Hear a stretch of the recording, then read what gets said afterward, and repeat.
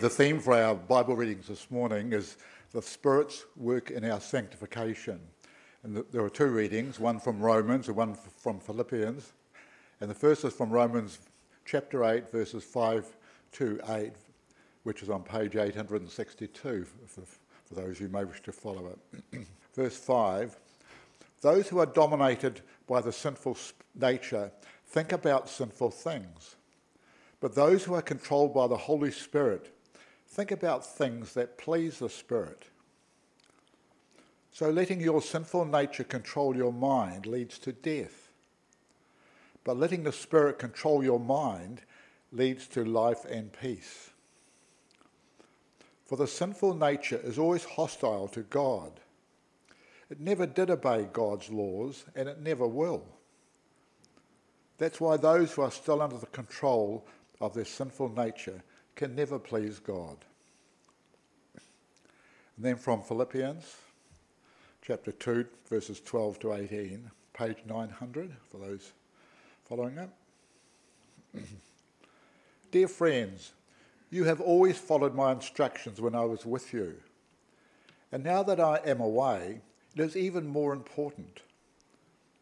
Work hard to show the results of your salvation, obeying God with deep reverence and fear.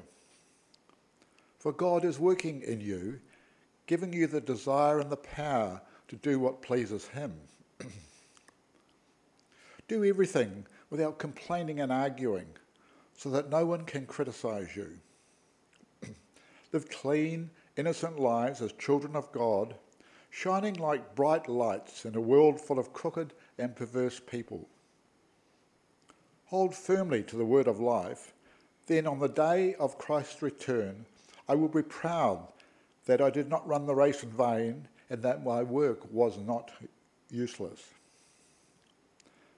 But I will rejoice even if I lose my life, pouring it all out like a liquid offering to God, just like your faithful service is an offering to God. And I want all of you to share that joy. Yes, you should rejoice, and I will share your joy. May this reading be blessed by God's name. Indeed, this St. Andrews is God's word. Let's pray. Gracious Lord, we do pray right now that our hearts would be open to what you want to say. We pray that, Lord, that you would do a work in our hearts through your Holy Spirit. We pray for me that what I would say would be pleasing in your sight. Any communicator of the gospel always gets things wrong, even in tone or body language, or perhaps what they say just runs unnecessarily abrasively against someone with hurts going on in their lives. We ask, Holy Spirit, that you'd work through me, but also, Lord, on those who are listening, both on YouTube, podcast, and here this morning at first and second service. We ask in your name that your words would resonate. There would be a miracle that would take place, and that people would leave here forever changed, not because of anything I have said, but because of something you have said by your Spirit. We ask this in Jesus' name. Amen. So if you're visiting, we are carrying on with our series on Romans. We just pick a book of the Bible and work passage by passage through the entire lot. The hard bits, the easy bits, bits that might run abrasive to us when you hear it, the whole lot, passage by passage. And the reason we do that is so I'm not hobby horsing, and that hopefully, in the midst of, over a period of time, God speaks rather than me. And so, is this morning's passage, I don't know, when I was a young sort of person first reading the Bible, I thought there's parts of the Bible that are just really abrasive. And I was like, that's really abrasive, that's really rude. How can you say such things? And one of those passages actually a little bit like this morning, where God's word puts people into two different categories, and it's really quite stark. It's got life and death, good and bad outcomes. It reminds me of the teacher. If you don't do this, you're going to be a failure. You ever have a teacher like that? There's good students and bad students. Or I can remember, well, if you attitude like that, I want to be a bad student. Was sort of be my attitude. But this passage does take a sort of a thing here. It's very stark. One group has the Holy Spirit in them, and that is their minds, their heart pleases the God, and the result is they inherit peace and life. The other group's heart and mind is hostile to God, and they inherit, tragically, eternal death. And this second group can never please God. Let's have a look at both groups. The first one dominated by sinful thinking. And I've just highlighted the bits in there in bold. Those who are dominated by the sinful nature think about sinful things. So letting your sinful nature control your mind leads to death. Verse 7, for the sinful nature is always hostile to God. It never did obey God's laws. It never will. That's why those who are still under control of their sinful nature can never please God. What the Scripture is saying is that those that do not have the Holy Spirit within them are unable to receive the things of God. Nor are they able to submit to God or please God. And most of the time, they don't want to either. I mean, to a certain extent, this is pretty obvious. I think about when I was, before I was a Christian, I didn't want to submit to God. I wasn't interested in the things of God. It was weird, strange things that you guys would get up to. Why I remember dragged along to church and people singing, and I had this person next to me raising their hands up, and it was like, I felt really uncomfortable. Why are you raising your hands like that? And it was like this, and it was just weird. And then, and people reading the Bible was so boring and dull, and a whole list of things I can't do. It's like, what was this, ruining my life book? Why would someone want to have that? And so I was hostile to it. And then my sister started praying for me. I was like, oh, don't do that. Why when we're praying? I'm living a good life. If there's a God, I'm good enough. And so there was a hostility that was there. Yes, I had a curiosity, and at times I felt the pull of the Spirit, but there was a hostility within me. And a lot of people, I think, if you reflect on your pre-Christ nature, there will be parts of you that battle in that nature. You can get to see it quite evidently. And then there is their second one. Here the Scriptures say, those who are controlled by the Holy Spirit think about things that please the Spirit. Letting the Spirit control your mind leads to life and peace. So those whom are Spirit-filled, controlled by the Holy Spirit, the thoughts that come into their mind are not natural. It's like when I give my life to Christ and I felt this desire, it's like, oh, you should give away all this money to this homeless person. Before I would never have thought of that. It was like homeless person, bad decisions, they deserve it. That'd be sort of my attitude, walking away, just walk around. But those sorts of crazy ideas start to enter, and it was a welling of compassion and generosity, which the Holy Spirit brings. And so this is really, really important. If you're a spiritual seeker listening on podcast or YouTube, just checking out the Christian faith, this is 101 Christian faith. Whether you agree with it or not, it's just handy to know this is what Christians think. That we're not a whole bunch of ideologies like communism or other ideologies that are out there where you just have this whole bunch of head stuff and you just learn sort of this stuff and you sort of stuff it into your brain like an intellectual series of beliefs. The Christian faith is all about a miracle that takes place in the heart, and it takes place through the Holy Spirit. Only God can do a work in the life of me or you to bring about saving faith. This is not about ideology. This is not about outward religious performance. It has got nothing to do with that. It has everything to do with the work of the Spirit in the life of the believer. The wind blows where it wishes, Jesus says, and you hear its sound, but you do not know where it comes or where it goes. So it is with everyone who is born of the Spirit. A miracle happened. The Spirit opened your eyes. Acts 16:14. That was with the Damascus Road encounter. God shone in your heart omnipotently, causing you to see the light of the gospel, the beauty and the glory of God. Before, there's this sense in which we were dead to God. You don't want Him. You had no desire. There was a hostility. But once God came into your life, you no longer saw the cross as foolishness. You saw the beauty of God. That the Spirit of God made you alive, no longer blind. The cross in Christ and His Word becomes attractive. And this is one of the key things that happened in my life. God's word and God's promises became more attractive than the promises and temptations of sin. It's not that I didn't still have those temptations. Unfortunately, I did and still do. But actually, Jesus Christ and His promises and pleasing Him became more desirable.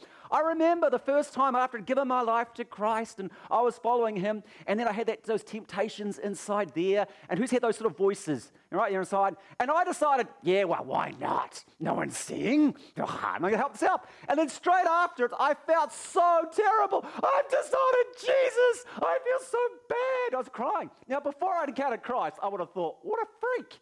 But that was the work that the Holy Spirit had done in my life. I was no longer blind, and I realized I'd disappointed my Lord.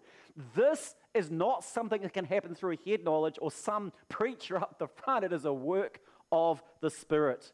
Here's the passage. For God is working in you, giving you the desire and the power to do what pleases him.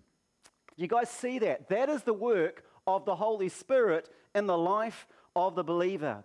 So according to this morning's passage, God's Spirit working in us is essential to producing a life that pleases God. Right? And this should be really freeing if you've got children or grandchildren who are not following the Lord, or a husband or a wife or people around you, and are not following Jesus. And you're thinking, well, maybe if I did, and you sort of think, maybe if I just gave them this Bible passage, And so, my sister, when she found out I was, had wanted nothing to do with it, she would often buy me birthdays and Christmas presents of everything to do with Bible, Jesus and Bible stuff, just flooding. Has anyone had Christians do that to you? It was sort of annoying. It's like, I know what I'm going to get for Christmas. It's going to be another Christian thing. And it's, so this one's going to be foisted upon me.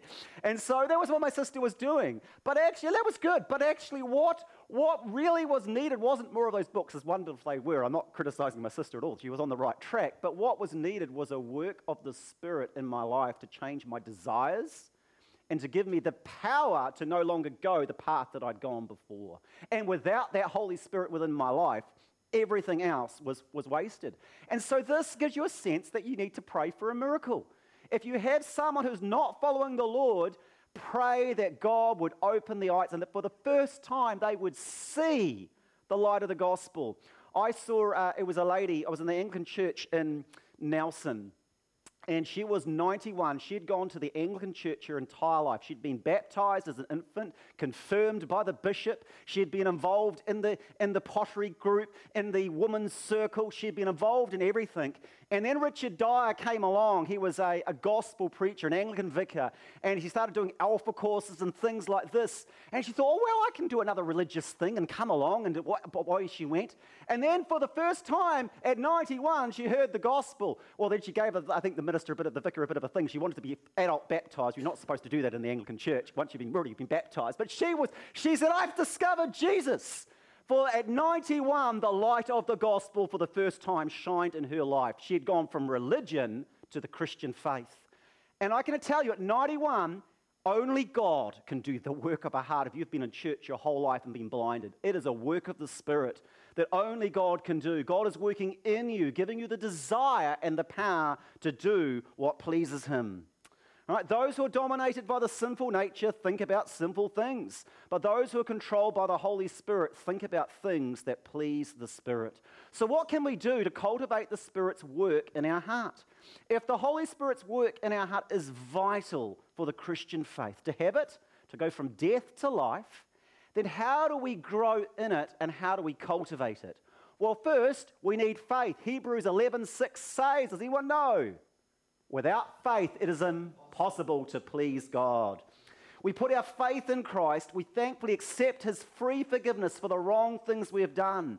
He offers it as a free gift. And then if the repentance is real and authentic, the Holy Spirit, God's Spirit, comes into our life. Faith and repentance. That's the first step. You want to have the Holy Spirit cultivate.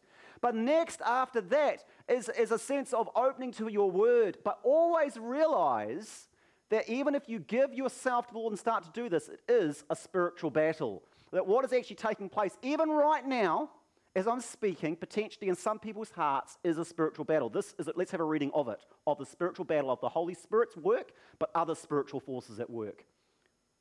Therefore, since God in his mercy has given us this new way, we never give up. We reject all shameful deeds and underhanded methods. We don't try to trick anyone or distort the word of God. We tell the truth before God, and all who are honest know this. If the good news we preach is hidden behind a veil, It is hidden only from people who are perishing. Satan, who is the god of this world, has blinded the minds of those who don't believe. They're unable to see the glorious light of the good news. They don't understand this message about the glory of Christ, who is the exact likeness of God. You see, we don't go around preaching about ourselves. We preach that Jesus Christ is Lord, and we ourselves are your servants for Christ's sake. For God, who said, "Let there be light in the darkness," has made this light shine in our hearts so that we could know the glory of God that is seen in the face of Jesus Christ. When we now have this light shining in our hearts, but we ourselves are like fragile clay jars containing this great treasure. This makes it clear that our great power is from God and not from ourselves.